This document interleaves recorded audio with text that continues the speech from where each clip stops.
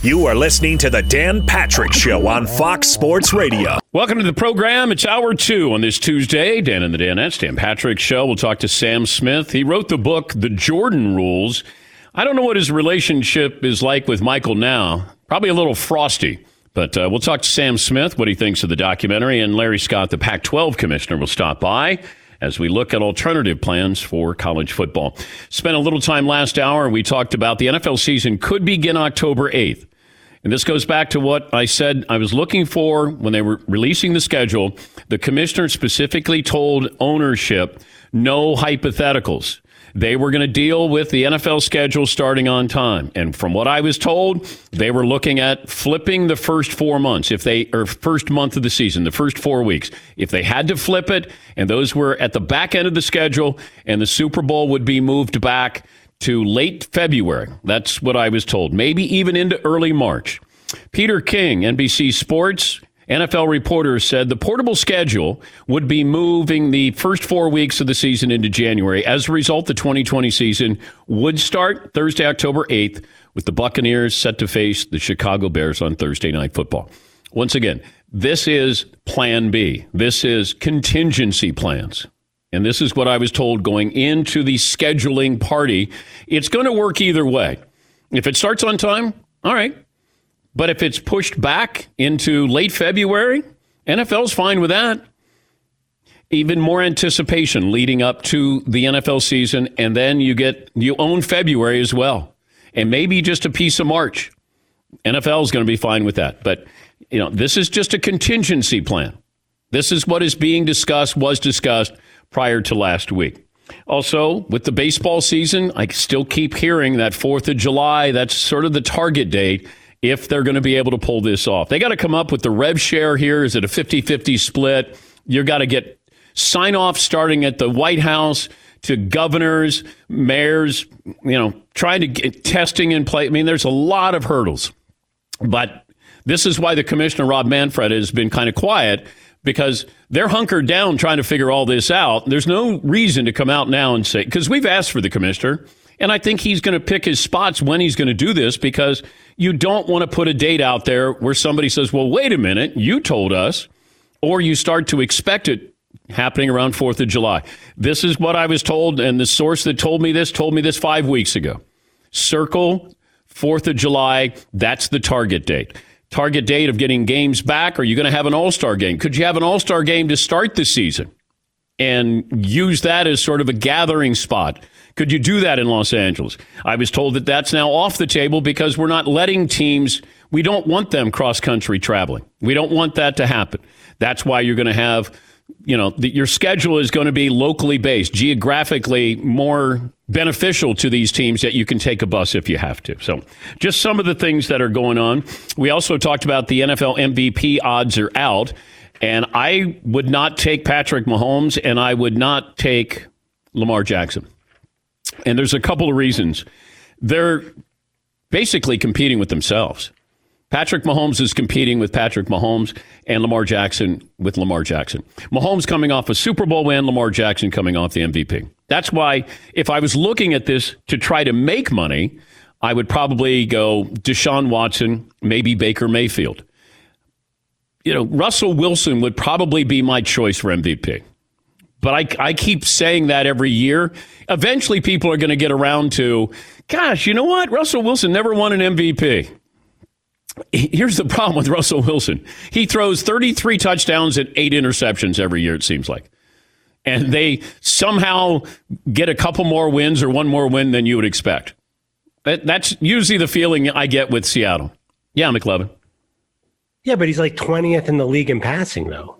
They don't ever throw the ball except in the red zone and he gets touchdowns. He put up good numbers. I know that they're a running team, which I still don't understand. If I have Russell Wilson, why do I want to be a running team? But that's Pete Carroll, and it seems like they're going to stay with that. The biggest play in the Seahawks history, they threw the ball for a running team. Yes, Paulie. Russell Wilson's stats are a little deceptive. He does not throw for a lot of yards. Does not. It's usually around 4,000. And he doesn't make a lot of attempts. That said, he's one of the leaders in touchdown passes every year. His touchdown per attempt ratio is the highest in the league. 2 years ago, he led the league in touchdowns with 34 touchdown passes. He only threw for 3,900 yards. So he scores. He throws touchdown passes, which is more important than yardage. McLovin? I don't think a running back ran a touchdown in that season for the Seahawks. They don't have a running game in the red zone. But their offense is predicated on running. So why do you have an offense that you can't run it when you get into the red zone? Well, I don't know. Well, they've changed a little bit, but why would you give MVP? I don't think they're a top half of the league offense. So you can't give an MVP to his efficiency is amazing, but I don't think they move the ball or score a lot. So it'd be a weird. That's why he hasn't gotten an MVP. If I took him out of that offense, if I took him off Seattle's roster, how many wins do you think Seattle has?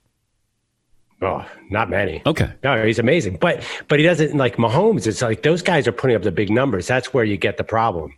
Although Russell's numbers are going up, up, up. He's like Brady. He's getting more passing yards. I'd love to see. I'd like to see Russell Wilson with, I don't know, Kelsey and Tyreek Hill. Let's see how he does. What do you think? Think he'd do okay, McLovin? Yeah, it'd be amazing. Yeah. But you're giving me a system argument, which is my job. No, I'm just giving you the talent that Kansas City has. If you put him on Dallas, if I switch Dak Prescott and Russell Wilson, now you tell me who's going to be better. You put Russell Wilson on the Cowboys, you put Dak Prescott in Seattle. No question, Russell Wilson. Dak Prescott has got better odds on winning the MVP.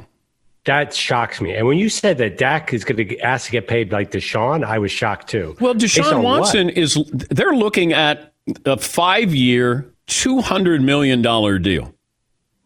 Isn't he way more valuable than Dak Prescott? I mean, just like on the surface? Yes, to Texas he is. Yeah, they need him to be great. Yeah. Dallas hopes Dak is great. They need him to be good. Deshaun Watson has to be great. And especially now because you got Hopkins is now in Arizona. But he's going to, once again, the Cowboys have prolonged this, and it's cost them more. Dak Prescott hadn't played a game, and he keeps making money every single day. Because if Deshaun Watson signs that $40 million a year deal, I don't know if he's going to do that before July 15th. What's Dak Prescott worth? Now, I don't think he's worth $40 million if I'm judging that on Deshaun Watson's value and Dak Prescott. I mean, this is all monopoly money to us, but not every quarterback deserves to get the next highest salary.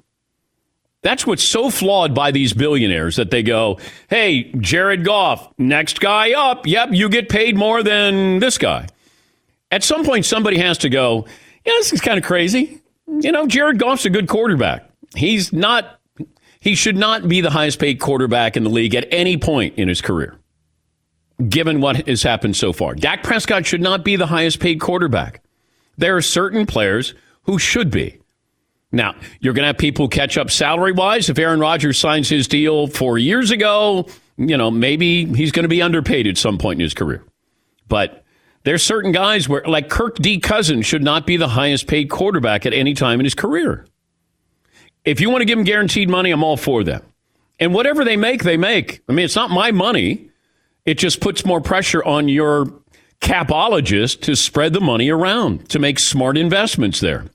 But you don't have to give every quarterback you're next up to be the highest paid quarterback in the league. That's just, to me, that sounds financially ignorant.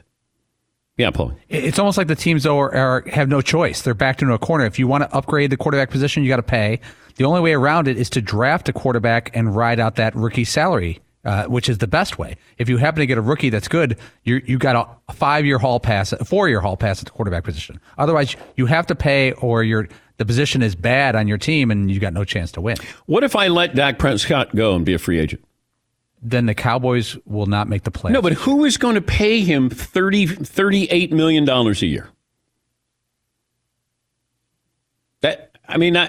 I like Dak Prescott. I like him personally, and I like him professionally. But I also have to look at this, and I have to be a businessman with this and go, is he worth that kind of money? Now, compared to everybody else, I guess, but that doesn't make it right. I just think the salary structure is really flawed in the NFL when it comes to that position. You have to have, I want to pay a great quarterback great money. I don't want to pay a good quarterback great money. And that's where you run the risk here. But Dallas could have paid Dak Prescott before this. You could have probably signed him to $35 million 6 months ago. Yes, Eaton. The NFL seems to be the only sport that really struggles with this, figuring out how to value people. Whereas like they used to, like you were just saying before, a quarterback would get drafted first overall and get, $50 million right out of the gate, completely unproven. Yeah. And you'd have all of these busts. And now under this new system, teams are being backed into or sort of cornered into paying their quarterback way more than they need to. What is it about the NFL that like this one sport specifically struggles with that? Is it how different the positions are? I just don't know how we got around to, you haven't proven yourself, here's $50 million. I get it. If I said to you as a businessman, hey, Jimmy hasn't ever done this before. I mean, he did it, but he did it in college, but he, kind of wasn't at a high level, but he was good. Oh, I think we should pay him top salary. Like, what? That doesn't make any sense. Hey, this guy was, good in college. We don't know if he can play in the NFL. Here's $50 million. It just seems kind of counterintuitive to being a smart businessman. I'm all for these quarterbacks. Get all the money you can. It's the toughest position in all the sports. There are certain quarterbacks that I look at and go, he's very good, or he's good, and that's as good as he's going to get. Patrick Mahomes is going to get paid, and he should get paid. Deshaun Watson's going to get paid, and he should get paid. Dak Prescott is going to get paid. He's going to get paid more than he probably should, and he's the Cowboys quarterback. But I put the blame on the Cowboys. You could have signed him a while ago and been done with this. You draft Ezekiel Elliott. Nobody drafts running backs that high anymore. And then you pay him again. So you basically overpaid twice for Ezekiel Elliott. First by drafting him in the top 5. And then you came back and then you doubled down and then you paid him again to start the second, contract. To me, that defies logic. I can get somebody to get you 1,200 yards behind that offensive line. And I can get him probably in a 3rd or 4th or 5th round. The Pollard kid is a good running back. He's a nice running back for them. Zeke can be great. I don't want a running back on his second contract. The fact that the NFL odds have Jameis Winston and Christian McCaffrey as the same odds to win the MVP. That tells you everything you need to know about the running back position. Christian McCaffrey can't be any better than he was last year. And he's got a bad team. Zeke Elliott he's got worse odds than Christian McCaffrey to be the MVP. Yeah, McLevin. Is there any chance they're paying Dak to be like a face of a franchise leader? Like, does that count? Like, Jerry Jones is the face of the franchise. Well, I mean, just his personality is so good. Is there a value on that? Because everyone seems to love Dak personally, like interview wise and stuff. I guess it's Jerry's. It's Jerry's. He's the face of the franchise. He's the coach. He's the GM. He's the owner. It's Jerry. I like Dak Prescott as the quarterback. I don't know if he's a great quarterback. And it's not a knock on him. I just don't know if he is. And the fact that they went out and got CeeDee Lamb, they didn't need another wide receiver. It's nice to have it. Just ask Aaron Rodgers. But what are they saying? Can Dak do this on his own, or does he still need more help? Hey, we're going to keep Zeke there. Offensive line. We got another wide receiver here for you. I don't know. They send mixed messages, the Cowboys do. But they could have wrapped this up a long, long time ago. I was also noticing that, we see these long shots. You had Mahomes was 35-1 before he won the MVP. Lamar Jackson was 40-1. 16 running backs have won the MVP. The last running back to win the MVP? I'll give you, if I give you the year, you'll get it. Let me see. He's not with the team that he won the MVP with. He's still in the league? He is still in the league. Kind of. He's still in the league. Adrian Peterson. 2012. 4 of the last 5 winners have had odds longer than 30-1 to win the MVP. Just something to keep in mind for entertainment purposes only. Yes, McLovin. There's been a trend. 2 second-year quarterbacks have won in a row, and you've been a Kyler Murray fan for a long time. I know. So are you looking at him and evaluating him? No, because he's got to win 12 games. Lamar Jackson, they had the best regular season record. And Mahomes was putting up record-setting numbers, and then, he had record-setting numbers, and he was on a really good team. Is there any chance the Cardinals take that next big step like the Ravens did? Well, the Niners are going to be good. Seattle's going to be good. The Rams will be competitive. They're not going to be a 13-win team, but they might, win 9, 10, maybe. Arizona would have to win 11 games, maybe 12 games for Kyler Murray to get that shot. Also, the NFL ticket sales, the value, the Patriots' average ticket price, this secondary market, $433. It's 39% below last season's average. That's nearly double the next worst performer. The Bears have dropped off 22% below last season's average ticket. But my Buccaneers up 135% in average prices. The Buccaneers now have the 6th priciest average ticket on the secondary market, $485 per seat. Raiders sold out. Hot ticket. New stadium. Broncos. Broncos are one of the hottest teams in the secondary ticket market. Excuse me? Yeah. Vegas had a jump from last season's average, 528% for the Raiders. That's nearly triple the next nearest team in terms of jump in demand. So just some fun numbers there. Also, there was a story by Gary Myers. Gary Myers has been covering the NFL for, I'm going to guess, 30, 40 years. And he had a report here, which I'm paraphrasing.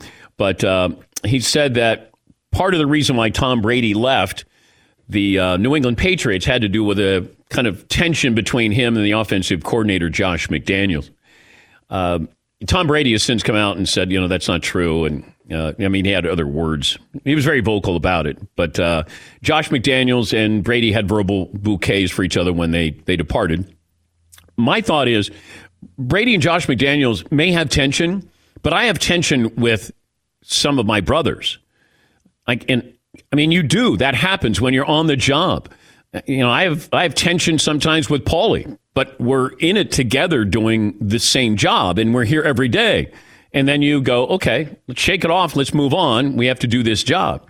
There's tension that's involved. That doesn't necessarily mean that wouldn't be a reason why if I'm Brady. Now, Brady did have a problem with the offense last year. He was vocal about that. He didn't like, but I think he was upset because he had nobody to throw it to. The philosophy was, hey, Tom, we don't have a good offensive line and we don't have any weapons, but hey, can you get the ball out in less than 3 seconds? Okay, ready, break. That's sort of the feeling I have. That could lead to tension if I'm Tom Brady, but it's not Josh McDaniels' fault. They just didn't have weapons there. But if Gary Myers said he had sources on this, do I think there's tension with Brady and Josh McDaniels? I would be shocked if there wasn't. But do I think that would be the reason why he would go, I'm leaving? I think it was a culmination of a lot of things, and it had to do with having fun. If they had better weapons, then your offensive coordinator is calling a better game plan. Then Tom is having more fun. Then you reduce the tension there. That's it. That's how simple it is. We'll take a break. He wrote the book on Michael Jordan, The Jordan Rules. Sam Smith. How's that relationship now? What's he think of the documentary? We'll talk to Sam. Been a while since I've spoken to him. It's 20 after the hour. We'll get to your phone calls as well here in the Dan Patrick Show after this. Thanks for listening to the Dan Patrick Show podcast. Be sure to catch us live every weekday morning, 9 to noon Eastern or 6 to 9 Pacific on Fox Sports Radio.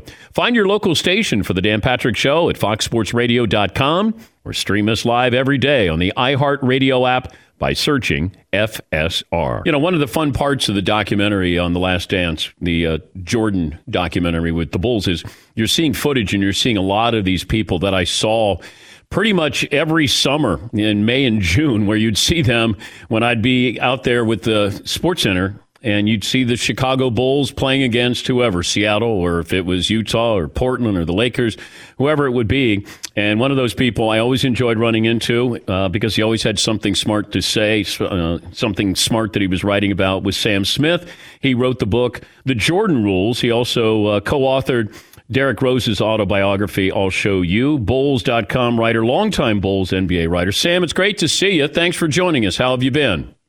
I've been great, Dan. Good to see you again. I see you're not on ESPN. Is that right? Yes, I finally left. Yeah, I'm glad you stayed following my career, Sam. That's why you're a great reporter.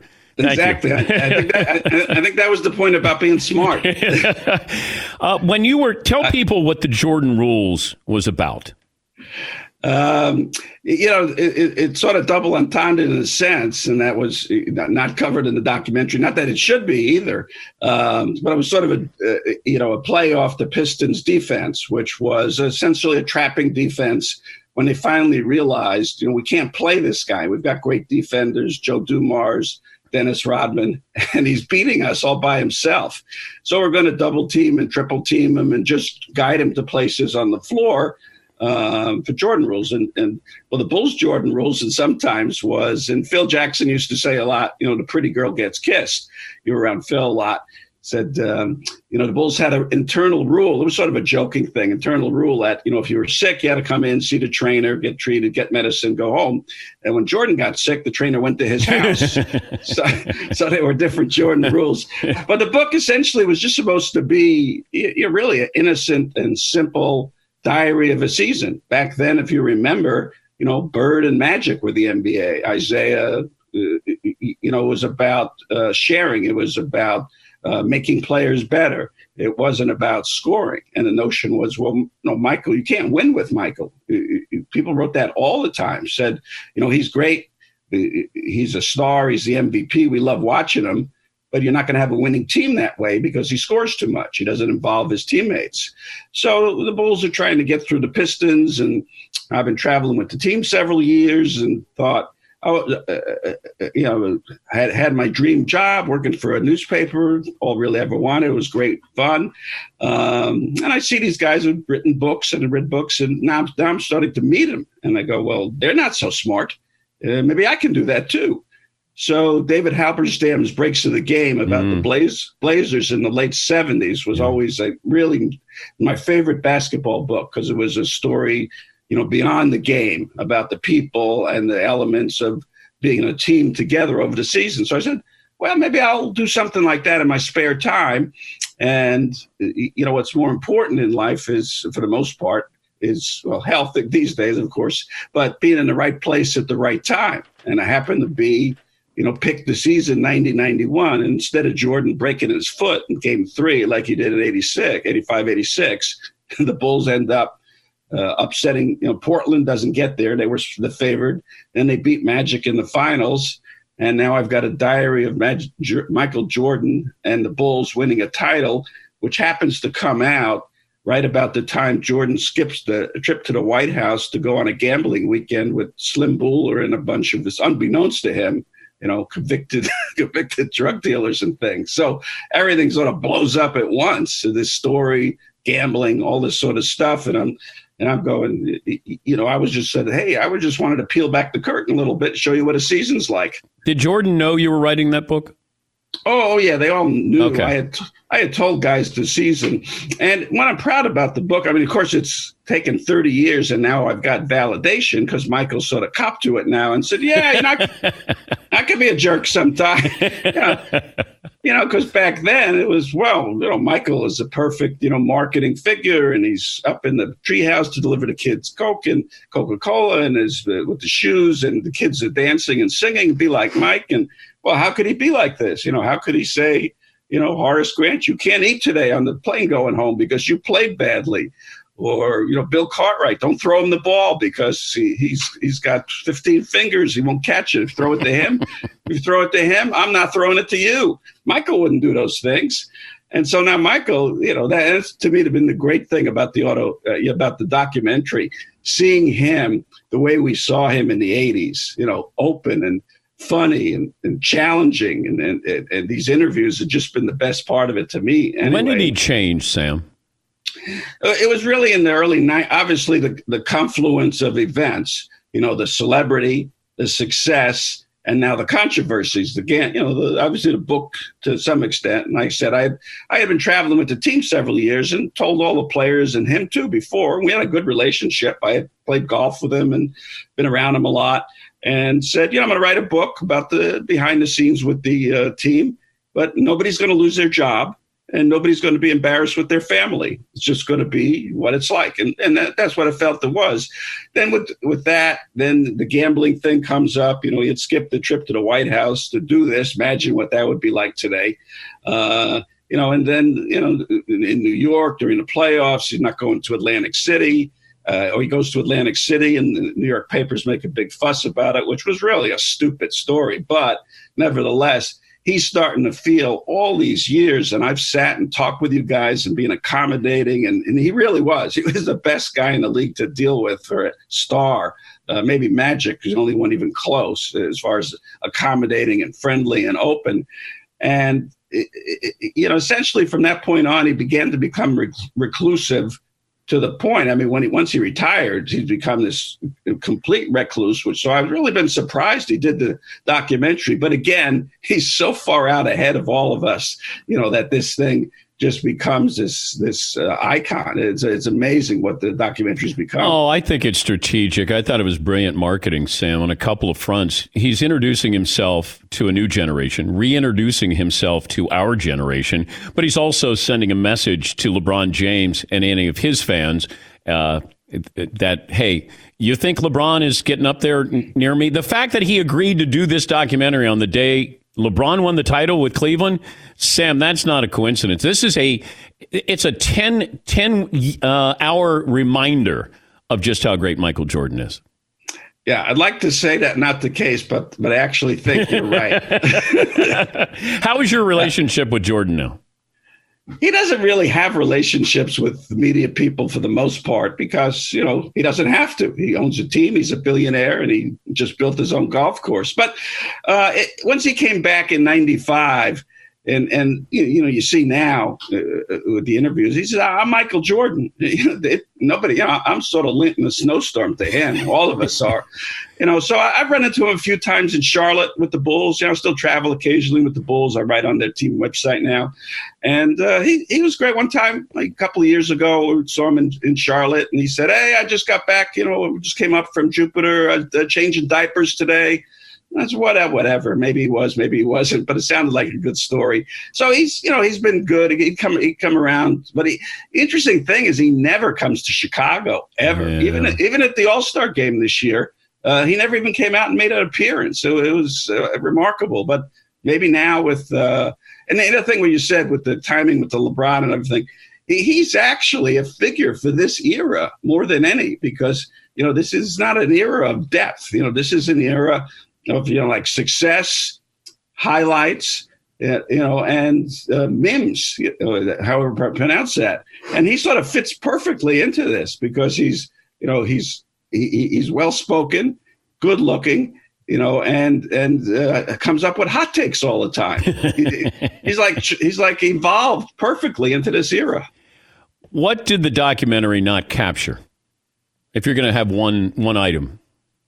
It's, to me, it's sort of like based on a true story. Like you see a lot of these movies. I think everything they're talking about basically happened, but elements of it get forgotten about. Like when he provoked the Pistons into that walkout. He really did. They were up 3-0 to Bulls, and he went to practice the day before. I remember sitting there, and he just eviscerates this two-time champion, three-time finals team as unworthy, shouldn't be a champion. The NBA should take away their trophies. And that's really what motivated him to do this. It wasn't this walkout that, this revisionist history the Pistons came up with later. And, I've also loved the Seinfeld Festivus thing where he's airing of all his grudges still 30 years later, Krause and Isaiah and everybody, making fun of Gary Payton. How dare anyone challenge me? It's been amazing stuff. It's been just great stuff to watch. Yeah. And You're right. It is based off a true story because Michael's team is helping produce this, and Michael gets the last word with everything. You know, so I enjoy it because it's a chance to let people in, the window into our world back then, Sam, when it was pretty crazy following the Bulls. You did it every day. I was there for the finals. And as I told people back then and remind them now, Michael, every NBA finals that I was there for ESPN, he would tell the PR guy, Tim Hallam, and he would say, Tim would come in and he'd say, Mike's not going to do after every win. He'll do it after every championship. Once we win the championship, he'll come in and he's going to do the interview with you on SportsCenter. I mean, that was magical. I was so lucky that I was there to help document that. And, I'm forever indebted to ESPN allowing me to have that moment to capture that with Michael Jordan. Whether I have a relationship or, he likes me or didn't want me in the documentary, I couldn't care less. I was there to see that up front, personal, and, that was magical. It really was. It was a magical, magical time. Yeah, when you're going through history, and it's your day-to-day life, you don't sort of realize that, I wasn't at the Gettysburg Address. Came not sure after that, but I'm sure those people, in Gettysburg listening to Lincoln going, well, they're not thinking 200 years from now, people are going to be talking about this and asking me where I was. But, and that's what it was. We're running into the airport. We're trying to catch the next plane, get to the next spot. But it also reminds me, you mentioned Tim Hallam with that. It reminds me of what it was like with Michael, because even before the championships, we'd be traveling and everybody wanted to see him. And you see a lot of these, after the game, celebrities and Jerry Seinfeld around and whoever. And so we were in Washington one time and somebody came in and said to him about this queen from some European country or something, wanted to see Michael. And they came in and Michael said he was busy being taped or whatever. And Tim said, hey, there's a queen in every city. We don't worry about it. Do you realize this, Sam? I don't know if anybody ever did a story on this, and maybe you could tell me if it's true or not. Every time I interviewed Jordan after he won a title, every single time, he had his shoes off, and Tim Hallam had him with him. And I remember Tim saying that Michael always promised me his shoes. And I'm going to guess Tim has 6 pairs of Michael Jordan shoes from when he won those 6 titles. Did you ever hear this? No, actually, Michael used to give away the shoes all the time. He wore a different pair of sneakers at every game he played in his entire career. But this is the NBA Finals clinching game. I know that. If Tim's got those, I'm going to check that out. Yeah, you should. But I'm surprised he's still working if he's got those. Because that's an investment. Yeah, Tim's got a new house, I think. Yeah, he paid for it in shoes there. But yeah, Mike would come in, shirt tail out, drenched in champagne, Cuban cigar, and Tim Hallam would be behind him with his shoe. One time he said, Mike, take off your shoes. And Mike took off his shoes before he did the interview with us and gave them to Tim. And I think that was what that's all he ever asked from Michael was, can I have your shoes after we win the championships? And it's actually a big ask. What do you think those would get these days? Oh my gosh. Yeah, I don't. Michael Jordan signed shoes, game worn championship shoes. Yeah. Yeah. I got to, because Tim is still working for the Bulls in the same job. And he dresses very modestly. It's a smart move. He doesn't want to let anybody read between the lines there. It's great to talk to you, Sam. And I meant when I said I enjoyed all of those years being able to be out there in Chicago, the wonderful members of the media for the most part. And you're right. And, I look back and I'm reminded that we got to chronicle history and we got to be around somebody that will never be around again in our lifetime. Yeah, it was great fun. It was good to see you again. And hopefully if there's another great documentary, I'll get on your show. Thank you, Sam. That's Sam Smith, the author of The Jordan Rules. Also, he wrote the Derrick Rose, he co-wrote that. Derrick Rose, I'll Show You. That's available on TriumphBooks.com, Amazon, Barnes & Noble, and through your local independent bookstore. Yeah, he's really a funny guy, a sharp guy. But when he's saying, you're there, when Lincoln's given that speech and you're going, this 4-score thing seems like pretty good. 200 years from now, they're going to be talking about this. Yeah, Paul. What would you guys think a pair of Michael Jordan shoes from an NBA Finals game-clinching game would go for? Just top of your head, because I have some numbers. Let me take a break. We'll come back. Okay. Fritzy, can you reach out to Tim Hallam? I may have shared some out-of-school secrets there. Oops. I'll check with him. Yeah. When you first, I thought maybe he was going to give it to some special kid or something like that. But if he hung on to all of those, that's well. Let's don't guilt him into doing something. I just remember him getting Michael's shoes. Isn't that weird? Like the things you remember. All right, we'll come back after this. Thanks for listening to the Dan Patrick Show podcast. Be sure to catch us live every weekday morning, 9 until noon Eastern, 6 to 9 Pacific on Fox Sports Radio. And you can find us on the iHeartRadio app at FSR, or stream us live every day at youtube.com/The Dan Patrick Show. Before the break, I told the story of the PR director, Tim Hallam, of the Chicago Bulls. And I remember that Tim would get Michael Jordan shoes after they'd win a championship. And I remember specifically that he had a pair, Michael took them off before he did a SportsCenter interview. Paulie said, what do you think those shoes are worth? If I looked at all 6 championships, how much are those Michael Jordan shoes worth that he wore when they clinched the championship? What would you guess per pair? I've done a little research, and I've gotten a baseline from a memorabilia person. For one pair of those game-used Michael Jordan NBA Finals shoes, $100,000. That would be low, but you're in the neighborhood. A pair of his shoes, Michael Jordan shoes from the flu game, were sold in 2013 for $104,000. They said memorabilia dealer I got to said the timing of it now. If you had a pair of Jordan's used shoes right now and put them up, you'd really be capitalizing on the hotness of him and what's going on now. He said you're looking at $150. Okay. And I don't know if Fritzy, did you reach out to Tim Hallam? I sure did. I haven't heard just yet. And, very curious to see what his response is going to be to that. Maybe he can join us tomorrow. Because I don't know how much Tim has been interviewed in this, but Tim probably has a treasure trove of stories. Yes, Fritzy.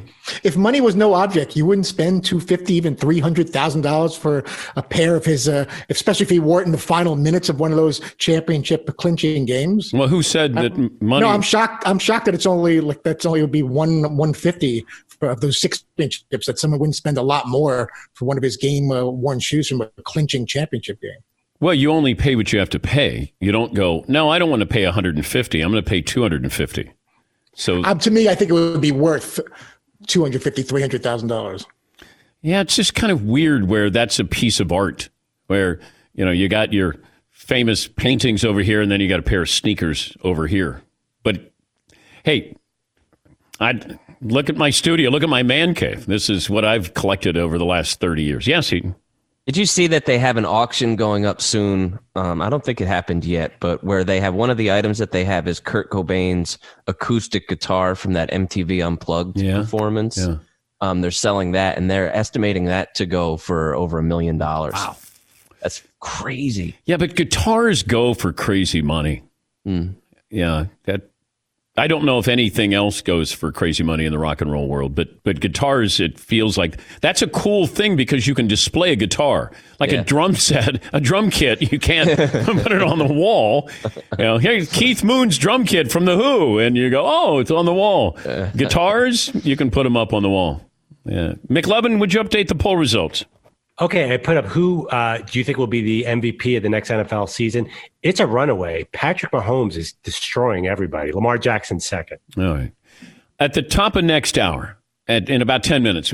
Now, Fritzy, I'm going to tell you just so you're prepared. So if I come to you and you go, Todd, who are your MVPs? I fell asleep on you the other day. I felt terrible about it, believe me.